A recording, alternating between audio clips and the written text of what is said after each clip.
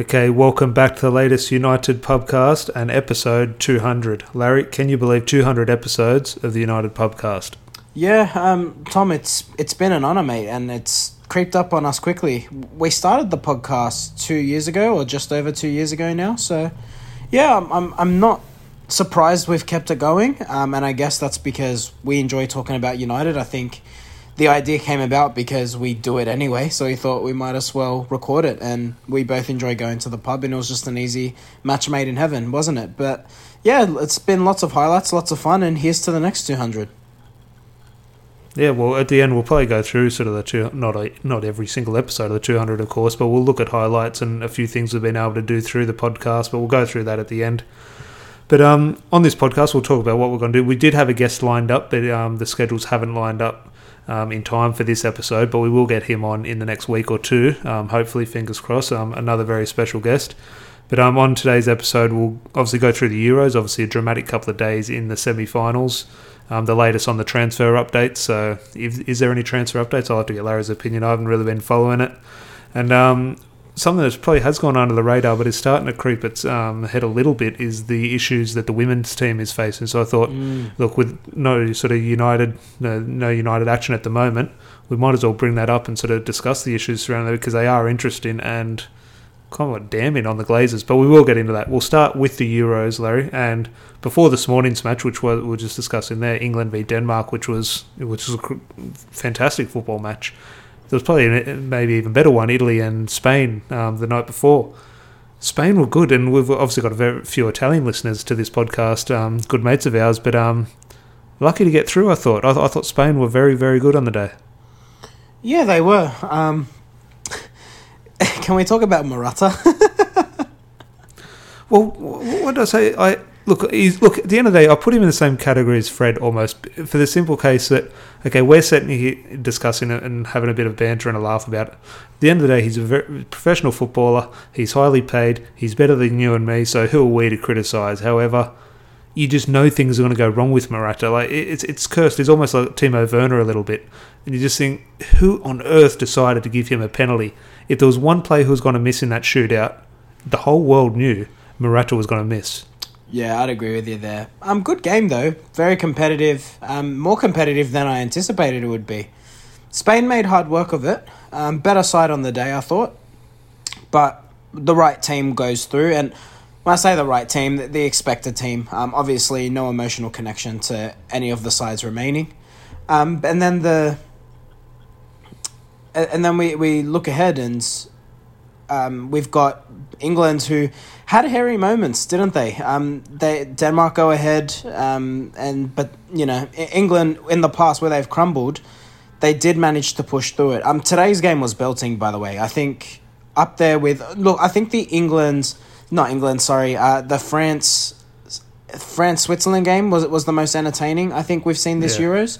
But this game wasn't too far behind. I really enjoyed it. I thought it was competitive. And you know what? Denmark can really hold their heads up high. I think how they've come through with the Christian Eriksen situation, and they've held a solid account for themselves. I don't think anyone would have told you prior to the tournament commencing that Denmark would have been semi-finalists. So, yeah, an England-Italy final, and I think the majority, other than the English, will be behind the Italians. Well, before we get into England and sort of the United connection regarding England, because obviously we do have a few players and we can obviously add Jadon Sancho to that list of sort of Reds in the England squad. But before that, in regards to tying that in with the Italian and Spanish game, I'm just thinking Italy have probably been the team of the tournament. They obviously started the tournament with the first game when we were very good and really haven't sort of let up since. They've been very good. Everyone's sort of almost tipped to be. Like, after that first game, everyone's, Italy may be the team to watch, and they have proven to be. However, I look at that and I think England are probably, while it's going to be a very tough game, I think they're probably they probably prefer to play Italy than Spain, even though Spain are arguably the weaker team. I think a way the game would have panned out against Spain would have been far sort of more detrimental towards the English, because I just think the way Spain keep the ball and keep that pressure, I just look at it and just think of a midfield battle. And look, as good as Rice and Phillips may have been or may haven't have been, there's still two players you look at the end of the day, one plays for Leeds, one plays for West Ham. What would you imagine if a West Ham player or a Leeds player came up against a Spanish opposition in Champions League football? the Spanish team would just run rings around them. And I think a very similar thing would happen if Spain played England in this game. I just think Spain would just dominate that midfield, and eventually pressure could pay. Now, as we said, with Alvaro Morata up front, maybe that pressure wouldn't pay. Maybe Spain wouldn't find a breakthrough and England sort of would make them pay. But who do you think England, obviously they do have Italy, but who do you think they would have preferred to meet in the final if they had the choice? Yeah, I think you make a really good point, and I think would have been the Italians, because with Spain, we see this phrase used a lot in boxing and in particularly in MMA. Styles make fights. It's a very well-known saying, and I think the same can be said for football. If you want to think about the Premier League, to use an example, Klopp always has Pep's number, but Solskjaer seemed to always have Pep's number. But then Pep would always have it over, like Mourinho, when Mourinho was manager at United. So it's really interesting how some managers and their playing styles are just the perfect counteract to another playing style. And I think what you made that point with Spain is really important, because I think this English side, it's not the strongest English side we've ever seen, but it's definitely the most consistent and probably the most battle-hardened. I think an English side 10 years ago would have crumbled under the same situation, going behind and against a lesser opposition. You only have to go back to the last Euros against Iceland, where we saw that happen. But I think they have, whatever you think of Gareth Southgate, there's something to be said. He's instilled at least some sort of stronger mentality within this squad. The players also seem to be enjoying each other's company. I think there's something to be said about that. But yeah, so how this game pans out, it will be interesting, because Italy have no arguments here, I'm sure, have been the team of the tournament. From the way they threw Turkey aside from their opening match all the way through to now. Spain being the only game where it's just gradually gotten, as they've entered the finals, they've kind of gotten worse. Not being terrible, of course, but their performances have been dropping off. So I'm just wondering, are England getting Italy at the right point? Because England seem to be going the opposite way. They started with not good football, let's be honest. A poor Croatia side, a draw against Scotland, and then they finish with a victory. But they've improved as the games go on. So I'm just wondering, is it a perfect matchup for England? Well, that's what we're discussing. England are obviously fine in form at the right end. And look, Italy are still in good form. Italy is still winning games, so it's hard to argue that they're not in form. But there is that buzz around England, and whether that be them part of the home, they're the host nation pretty much, the fans back in Wembley, there is a buzz around them. Now that buzz could prove sort of detrimental to them if, as we saw with Denmark, they went 1-0 up. You didn't know how the crowd would react. Now they were very lucky that an own goal, which Sterling was probably going to score anyway. But if that goal doesn't go in, you don't know how that pressure then turns on the England fans. So it will be an interesting dynamic. I don't know who the bookies' favourites would be for it. I think it would almost be really split down the middle. But in regards to that final, and throw your United hat on, obviously Luke Shaw and Harry Maguire start. They're both nailed on to start. Marcus Rashford just hasn't got a look in this tournament. That's unfortunate, but you do look at the quality in that final third, and it's understandable. I think it's because he's injured, there definitely plays a factor in it. But the one I'll throw to you is Jadon Sancho, which we can include now. I'm just thinking, because he was so good against Ukraine, however, it was Ukraine, Southgate opted to throw Saka back in, and look, rightly so, he's got the result. He played a crucial role in the first goal. But do you think there is a selection headache there for Southgate, or do you think it's a pretty straightforward pick and he will continue with Saka? I think he will continue with Saka. I'd go Sancho. I think you need to get at the Italians, because the strength of their side is, how do I say this? They're a combative side. They can play football, of course they can, but they're a defence-first side, and that's not to say they play in a negative way. I just think you look at the players they have. You got Jorginho in the heart of the midfield. You're looking at a very experienced but ageing defence. I'd be wanting to play attacking players who can actually really start to challenge those defenders in one-on-one situations. Saka, if you actually look at his return over the Premier, I saw this stat thrown around, and you know what? He is a better player than Dan James. But if you're looking at it statistically, Tom, over the 90 minutes, so when we're talking about goals per 90 and assists per 90, Saka's worse than Dan James. So there's something to be said around, does Southgate go with work rate? Because if he's going for work rate, absolutely, Saka will give you that. Or do you get at the Italians with pace, which Sancho, the likes of Grealish, Do you go with a direct approach? Try and get those defenders one-on-one. Yeah, I think it's... In finals, it's so hard. And in finals like this, yeah, the little things happen. If 5% worth of effort here, there, they make a huge difference. So work rate is crucial, like in any game, but especially in a final. Those little things is what a manager is going to sort of revert to and trust.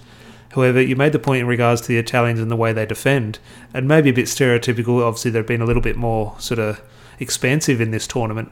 But the reason I would opt for Sancho, and look, maybe there is a bias towards it, but just from a footballing point of view over Saka, I don't want to say Saka is very basic in the way he plays, because he's not. He's a good footballer. He plays for Arsenal and plays for England and doing very well, so fair play to him. But he's a winger who's out wide, hopefully gets in behind, hopefully gets a cross in, maybe can do a bit of skill. Where Jadon Sancho, you can see a scenario where England are maybe keeping the ball against Italy, but not finding a way through. You can see Italy being very sort of frustrating to the English attack. And I just think Sancho's creativity, both with his passing but with his movement, which we saw against Ukraine, is that different answer. Because Saka is a wide player who'll play wide, where Sancho can play wide, but then he can come in and link with players, which could prove maybe the answer to finally getting through the Italian defence. Because if we're just playing, well, I say we, I'm definitely not in English, but if England are playing just a generic, not 4-4-2, but sort of two wingers, Italy might find that quite easy to deal with. Yeah, and I agree with that. And that's the thing. I think you want to go with attacking direct players. The art of Jadon Sancho is he's almost a throwback, isn't he? Because when you look at modern wingers, they're very inclined to being introverts, aren't they? That they cut in. If you're a left footer, you play on the right, you chop in, you shoot. If you're a right footer, you're playing off the left, you prefer to come inside. The art of Jadon Sancho is he's an old style winger in the sense he can beat you on the inside, but he can also beat you on the outside. And I think when you're going to play with a defence who will most likely play deeper, you're going to want players who can get in between space. So 100% agree with what you're saying there. Well, not to put your neck on the line, but we will. Prediction. What is it? Is a Monday morning final here, I think? I'm pretty sure 5 a.m. Monday morning. It's Tuesday morning. A tough start to the week. I don't know whether... I'm sure it's a Monday. Who knows? I'm sure people listen to the podcast on how don't they know when the final is, but I think it is Sunday night, Monday morning our time. We'll see. But prediction, long story short. How do you think the game goes, and who do you think wins? I was certain the Italians when we spoke last week. The closer we get to the game, I'm starting to lean towards England. There's a gut feeling. Yeah, look, I don't know, because here we are talking about it and we're saying, we think this is going to happen. At the start of the tournament, I thought England were a chance to go out in the group stages, and if not the group stages, the first chance of knockout football, and here I am, maybe leaning with youth, and maybe they are the favourites of the final, which, unbelievable effort, because I completely didn't expect this from them. I want Italy to win. It's a weird one. We discussed this before, didn't we? You want to see the United players go well. I hope Luke Shaw gets 2 assists. I hope Harry Maguire gets a goal. But I also hope Italy win. Maybe another game that goes to penalties. Is there an argument? And yes, I'm very much in the same boat where I'll see the banter and the funny side of England losing. So therefore I'm going for Italy. But then I do want the United players to do well and to win. So I'm going for England in that aspect. But just fast forward in 6 weeks to when the season starts, is it too lazy an argument to say a trophy would be good for these players? Obviously it is. It's going to boost their confidence, of course. But do you think them winning a Euros, that be Sancho, Shaw, Rashford and Maguire, is that a real something United can cling to? Is that a real positive for United, or it's just an individual thing for those players? No, definitely. I think when we talk about being linked to Rafael Varane, what's the appeal? He's a serial winner. Yes, he's won trophies with Real Madrid, but he's a World Cup winner. When we talk about keeping Juan Mata, we've constantly made, and you and me, have made reference to he's a World Cup winner. We need to keep players like that. I think there's something to be said about international success. And winning is a mentality. When you win trophies, whether it's with your club or with your country, it is something that is instilled in you and creates that hunger for wanting more success at club and international level. So for sure, I think it would definitely benefit United. And I think, so I guess I throw it back to you.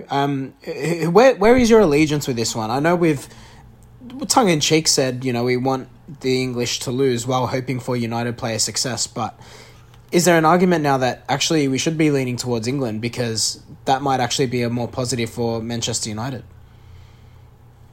Yeah, look, I think my love for United takes over, and that would lean towards seeing four Manchester United individuals being happy and successful. So that would probably lean me towards England. And while I've had a lot of banter and sort of throw that towards England, you can't help it. Look, we support an English club, and you do see the reaction. Sort of the fans are back in the ground. You do see the country sort of unite, and that is infectious. These national tournaments always throw up a team, and there has been a few teams in this tournament. Obviously, the Denmark story, but the way England sort of have come together, because there is such divide amongst English football. But when your team does get on a run, or their team does get on a run, it does create that sort of unification, and is good. You can tell there is a feel-good vibe around it. And look, it might be enough, but we'll just finish on a quick prediction in regards to score. In saying that, I don't know. I'd go... All's out, I'll go England 3-2. I'm gonna say England 2-1. Yes. Well, Jordan Pickford was started to get in all mood against Denmark, so he couldn't reach that free kick. Maybe that's his mistake out of the way. Who knows? There's my little Jordan Pickford dig. But the player you mentioned, we'll just move on. You just mentioned Rafael Varane. I don't want to dig too deep into transfers this episode because I don't think there is much news. But is there anything you want to discuss in regards to ins and outs or any sort of latest developments around any of the targets or potential players we're letting go? No, not really. I think the momentum around Varane's clearly picking up. Whether that eventuates in a transfer or not is a question for another day. I think we said in the last part, I think we'll know more next week. Particularly now with the Euros finishing, I think the deals will start to build some momentum. The interesting one's been Camavinga. Those links seem to be growing louder by the day, and there's some reports that suggest that Chelsea might actually be in the battle to get the Frenchman, which is weird because their midfield is so stacked. I think. Well, with the Camavinga one, the thing that it's starting when I first heard the news, I was okay. Does he fit in? Is he a good player? Would United want that? And I was weighing it up, and there was yes and no's sort of across the board. The more I look at it now, just from a business point of view, even if he doesn't make sense in regards to we don't completely need him now because it's Donny van der Beek's there, we still potentially have Paul Pogba there. I'm just thinking this player is touted around Europe as almost a generational talent. Like all the big clubs supposedly want him. Suddenly United are in for him for around £25-30 million sort of thing. And I'm just thinking, is United, regardless of what we need, just seeing a business opportunity where we can get one of the world's best talents for a bargain price, just get him and just see what happens? Just save someone else get him? Is there a case of that, or that's too almost simple? No, you're 100% right. When we talk about buying players, we talk about value in the market. With Camavinga, it's a tap-in. You're not going to lose money. It's similar to Dan James, and obviously not in a talent perspective, but with Dan James, we said it was a good deal for United because should it be considered a success or not, when United eventually go to sell this player, they're not going to sell him for less than what they got him for. And I think the same is there for Camavinga, particularly because he's younger. Yes, there's always a risk. There's always the risk of settling in. He's young. Naturally, there will be inconsistencies there, and his game will need to be developed. He's not going to be the solution to United winning a premiership, but the talent is definitely there. He's already got caps for France. And when you look at the midfield that the French have, if he's already made caps for France, that tells you what a good player he is. He made his debut against PSG as a 17-year-old. Like, this guy's clearly got talent. So I think it's a good signing. And if United did manage to pull it off, should it not work out, they're not going to lose their money, Tom. It will still be, and we're assuming that by the time if he does sign and then gets sold, hopefully the world's back to normal. There's a sense of the market normalising. So I think in any case, it's a good transfer. United won't lose out either way. Yeah, look, it's pretty much my thinking at the moment, but I would lean towards the Varane deal being closer in regards to completion, whether that be him signing a new deal at Real Madrid or Man United. I think the Camavinga deal is something that I think for both Camavinga's case, for Rennes' case, for United, and obviously the other clubs who are supposedly going to be interested in him, I can see that going to sort of towards deadline day. I think we're going to get a solution to the Varane situation a lot sooner. Now, my leaning would probably be more towards Varane staying at Real Madrid, and that who knows what that pops up, whether that pops up Pau Torres, who was obviously involved for Spain against Italy, who came off the bench, not quite sure, but I think we did well there. 2 or 3 minutes on transfer talk. I think time to move on because, as I said, no real developments, and who knows what's going to happen. We'll probably be discussing different players completely next week. But an interesting bit of the podcast now, because we haven't, I don't think, maybe we've spent like 2 minutes in the 200 episodes talking about the Man United women's team. It's an interesting one because they're in the headlines now, and for all the wrong reasons, and through none of their own doing in regards to the players or the manager, etc., or the ex-manager now.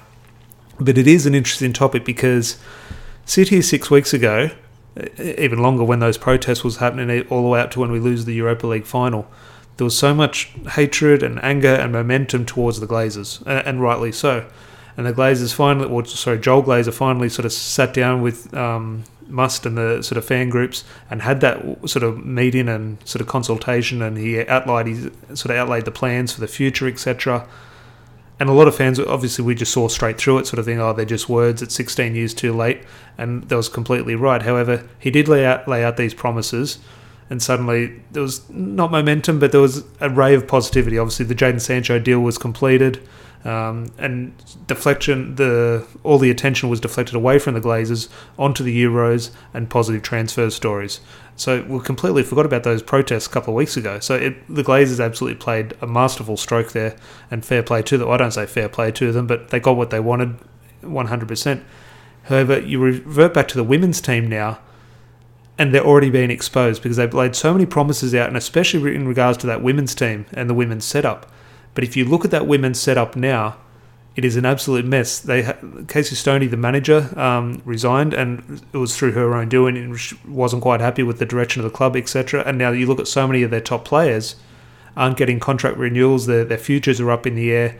Some of the best players are leaving. And before we sort of dissect that a little bit, we'll go into Josh has left a comment, said, interesting to get your thoughts on the state of the women's team. For me, it epitomises how far United are behind in terms of their infrastructure from a wider perspective if you compare it to City and Chelsea. Taking away the fact that United should have set up a ladies' team 20 years ago with the stature the club has, it's embarrassing that they've done sort of a half-assed job in setting them up for success. It goes to show the name of the club can attract players, but they won't stay if they don't have the tools to succeed. Amy Turner, Casey Stoney, and now Lauren James. Lauren James is a fantastic player. Obviously, the sister of Reece James from Chelsea in England. She looks like she could potentially be moving to Chelsea as well, which will be a loss. So we'll go in a few different avenues, but first, just your current thoughts on the current situation with the women's team. Yeah, it's sad, isn't it? I mean, women's football, particularly in England, it's not quite... Obviously, it's not the size of the men's game, but United should be leaders in this. And when we're talking about equality, and, in sport, there's always been that gap. The women's team only started, I want to say, 3-4 seasons ago. It definitely hasn't been very long. So it's disappointing when you hear things such as the toilets are half an hour away from the trains. Like, what's going on there? Basically no commitment to contracts, to the players. It creates uncertainty, and I'm just actually starting to wonder, we discussed this a little bit earlier, Tom. I'm wondering if United are actually trying to take an approach of looking to liquidate the women's team. I'm wondering, are they looking at it purely from a business perspective, that they don't see it as a money maker?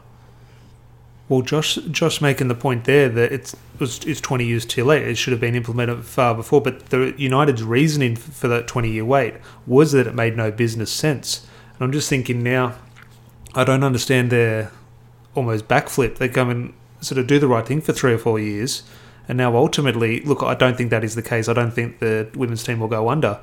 But you do see from a business point of view, which we are solely focused on when we do discuss the Glazers and Joel Glazer, it does have that sort of, I don't know what the word is, in terms of this is the first step in regards to that process. These are the first sort of cracks starting to appear.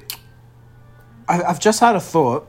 I'm thinking it could be, with Joel Glazer's commitment and his promises to the United fans, look, whether rightly or wrongly, that you or anyone else agrees with this, I think we'd all agree most fans focus on the men's team. Is that a fair assumption? Yeah. Okay. So with that being said, if Joel Glazer, and again, this is just a thought, could it be that because they're going to commit more to this transfer market, perhaps that's why they're not committing to women's team's contracts?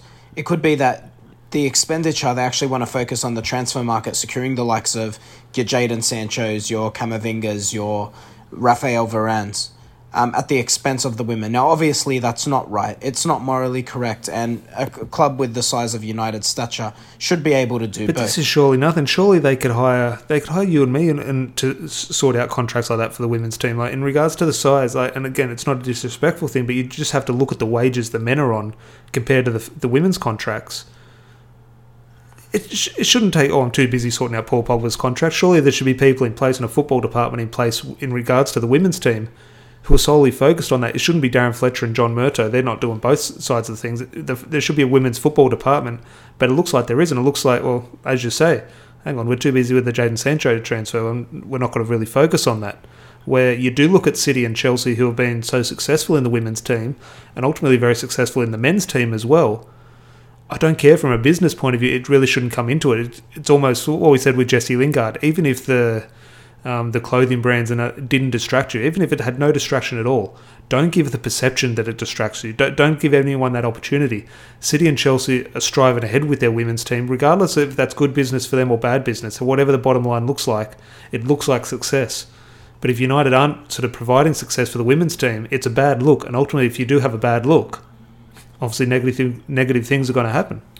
Tom, they're businessmen. They don't care about running a successful football club. They removed the words football club from the badge for a reason. This is a brand. You can say what you want about the Glazers. They're not good owners. They will never be good owners. They're not running this club for the purpose of being the most successful club in world football. They're running the club because it makes them money. Now, they've seen that the fans, they've seen the outrage, they've seen the protests, they've seen a £200 million sponsorship deal go to shit. Because of all of this, that is the reason why they're putting in some effort into the transfer market. We might actually have a competitive first team side for the men's. But then, like you've said, when something such as women's, it's not nowhere near the cost of the men's team, but the fact that it's being treated with such neglect shows you the core of these guys. And they just do not care about running a successful football club. It's a business. The women's side of the game doesn't make money, and as far as the Glazers are concerned, to hell with it. Well, that's what I think in regards to, and we can have another debate about this another time, in regards to the actual issues and the challenges that the women's team face.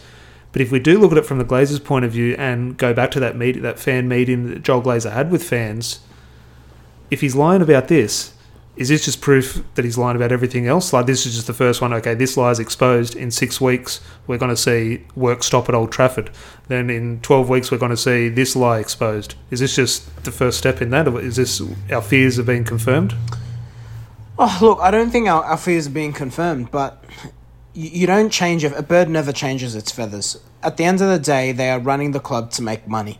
If they've made their commitments, which they have publicly, they never said anything about investment in the women's team. They committed to developing the training facilities, but they didn't commit to developing the men's and the females' training facilities. They committed to upgrading the stadium, but they didn't commit to what level of upgrade to the stadium. And they've agreed to investment into the transfer market. You know, Jose Mourinho's last season, when we signed Diogo Dalot, Lee Grant, and Fred, that's investment in the transfer market. Everything that they can be said should be taken with a grain of salt. I can tell you anything. Like, you know, I can tell you I'm going to give you some gold. If it's wrapped in shit, doesn't mean anything, does it? So, yeah, I think they'll stick to their commitment, but the commitment will be transfer signings. And unfortunately, Tom, for 70 or 80% of the United fan base, that will appease them. Yeah, no, definitely. Well, it is a sort of sad and an important issue. Everyone sort of urged to stay on top of and sort of give them the support that they need, because at the moment, no manager. It's been weeks and weeks and weeks, and surely just appoint a manager. Like, surely just someone will want to take the job. Just give them the job. There's sort of two candidates. I think one of the sort of highly sort of sought after coaches at Manchester City is most likely, but they're just not getting it done. And unfortunately, the women players who are still at the club, of sort of getting together and they're looking like they're going to approach the PFA and sort of talk about neglect, saying, look, we have no idea what this club has planned for us in the future. How do we go about this? So it is a worrying situation that hopefully has a solution quite soon. But moving on, just to wrap up the podcast, as we mentioned and you've seen in the title, it is episode number 200. Like you said, quite hard to believe that we made 200 episodes after that first episode recording at the pub. Just threw an iPhone down on the table. I wish we could go back to a pub, but unfortunately Sydney is in lockdown again. Fingers crossed we're out of it soon. But just looking back at the 200 episodes, obviously not going through each one, but highlights, not only episodes, but also just what the podcast has enabled us to do. Just anything springs to mind for you? Yeah, obviously some of the guests we've had on, obvious ones, right? And we've had some really good, enjoyable podcasts as well. I think the podcasts where, one that stands out in terms of a result, because they're the ones that are less obvious to stick out in the mind. When we beat Manchester City, I want to say in the 1920 season, away at the Etihad. I think that was a massive game because United have had inconsistencies. And if you remember, the amazing thing about Solskjaer has been his ability to pull out a result in the face of pressure. And the win against the Etihad, they were flying, running away with the league. We went there and we won. And it was a convincing performance as well. So, yeah, really enjoyed the podcast we did post that match because I remember it was a 3 a.m. wake up. We were both knackered, but we couldn't wait to record the podcast. It was a very good feeling. In terms of guests, I mean, it's been a good list, Tom, hasn't it? I think the Mark Bosnich one is probably obvious, I guess, because we actually got to go to the pub and it was quite a personal feel and got to really chat to him about his career. But, yeah, Alan Keegan was an awesome one. We've had endless amounts of fantastic guests. I'm grateful for all of them, to be honest. Yeah, well, Rob, good friend of the podcast, sends through his congratulations on the 200 episodes, been listening since day one and has enjoyed every pod. Two of his main favourites are the David May one and the Andy Mitten one, which, first of all, on Rob as well, I think that's one of the almost highlights of the podcast as well. Just some of the listeners we've been able to meet. We met Rob through the podcast in terms of listening. Now he's part of the supporters club. We're in a group chat with him, etc. Him and a couple of mates talk United all day sort of thing. And we met up for beers, etc. So we've created a few friendships out of it, which is fantastic when you think about it. When we're just talking football, but we do have really good friends now through as a result of it. Absolutely. That David May one was a huge special one. I sort of met David May the other year, but to be able to chat with him about his career, Andy Mitten was a fantastic one. Alan Keegan, any former player, even I don't want to say even, but obviously all the listeners as well. Sometimes it can get a little bit. We know what each other's going to say. You and I we sort of have similar opinions on a lot of things. But when we get another listener or another fan on the podcast, adds that different perspective. I think that's good because the game is obviously all about opinions. Can we talk about another how one we're that sprang the to 12th biggest podcast in Nigeria?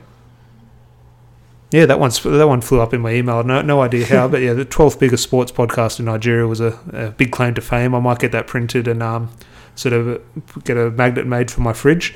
But just one of the highlights that popped up in my mind when I was talking there, things we've done in regards to more sort of outside the podcast itself, is we're able to raise, God, it feels like a lifetime ago now, it was before COVID started, but we raised $400 for a koala hospital. Yeah. So even little things like that, like being able to talk to people, but the podcast, we're not doing this for money or anything, it'll obviously cost us money.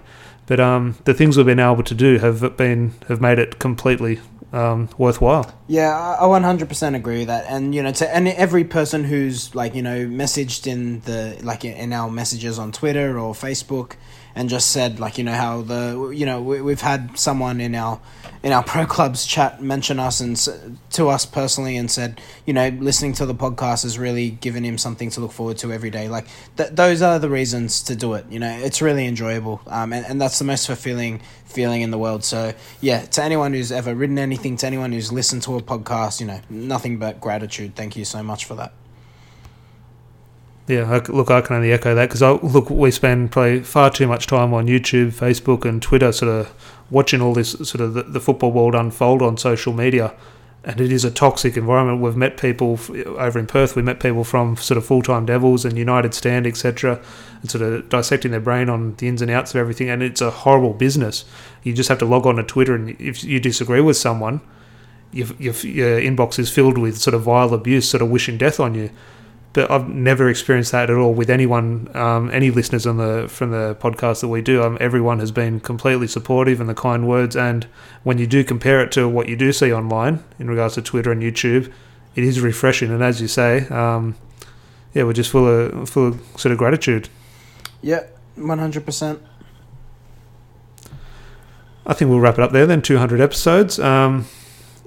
thank you everyone for listening. Hopefully we'll have something. I don't know if it'll be positive if England lose or if England win. I don't know which one will be the better podcast, but hopefully we'll have something very much looking forward to on Monday night, assuming the final was Monday, It is Monday, of course. I did check. But no, thank you, Research 101. But hopefully everyone did enjoy that podcast and the Euros chat, and obviously the women's chat, which we'll probably dissect a little bit more in future podcasts, because obviously something will happen there, and it will be interesting to see the direction that the club goes. But until then, hopefully everyone does have a good weekend, but make sure you're obviously subscribed on your podcast app, so you don't have to download it. It just pops into your phone when it is uploaded. Then you're following us on all your social medias, so you Facebook, iTunes, Instagram, Twitter, all that stuff, you know the drill. And at UTD Pubcast. Until then, Larry, I'll chat to you next week. Have a good weekend. The Conor McGregor fight this weekend. Well, yeah, give me a prediction for that. I know we're a football podcast, but we can break it a little bit. A quick prediction for the Poirier-McGregor fight? Look, it's a hard one. A betting man will put Dustin Poirier. I think Dustin Poirier will start favourite. However, there is a buzz that Conor McGregor sort of brings, and especially in a rematch, you just think he does make the adjustment, which he obviously made not a huge mistake in the first fight, but he was caught out by something. If that's something that doesn't happen again, it's a completely different fight. So I think if he makes the adjustment and doesn't get kicked in the calf 10 times, I think he might have enough to get it done. How about you? Yeah, I'm with you. I think McGregor, with a point to prove, I think is one of the best fighters in the world. So yeah, Hungry McGregor, I'm leaning towards the Irishman. Just because I feel like he's lost his spark a little bit, you know. I miss the arrogant McGregor. But he can't have that because he's been on a bit of a losing streak. So I'm hoping the Irishman can pull out the goods. You say that his press conference, by the time we wake up now, he'll be live on stage in Las Vegas for his press conference. I have a feeling the old Conor will be back. But who knows, when he wins, maybe in his post-fight interview with Joe Rogan, he announces his ambition to buy out the Glazers. Oh, now that would be something. That would be a podcast. Imagine that. Conor McGregor owns Manchester United. That is the title for the next podcast. Until then, see ya. Cheers.